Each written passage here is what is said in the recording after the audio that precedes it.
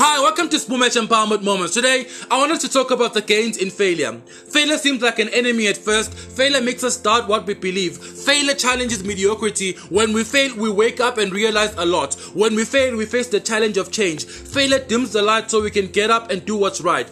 I want us to look at a few points today. Number one, failure restores faith.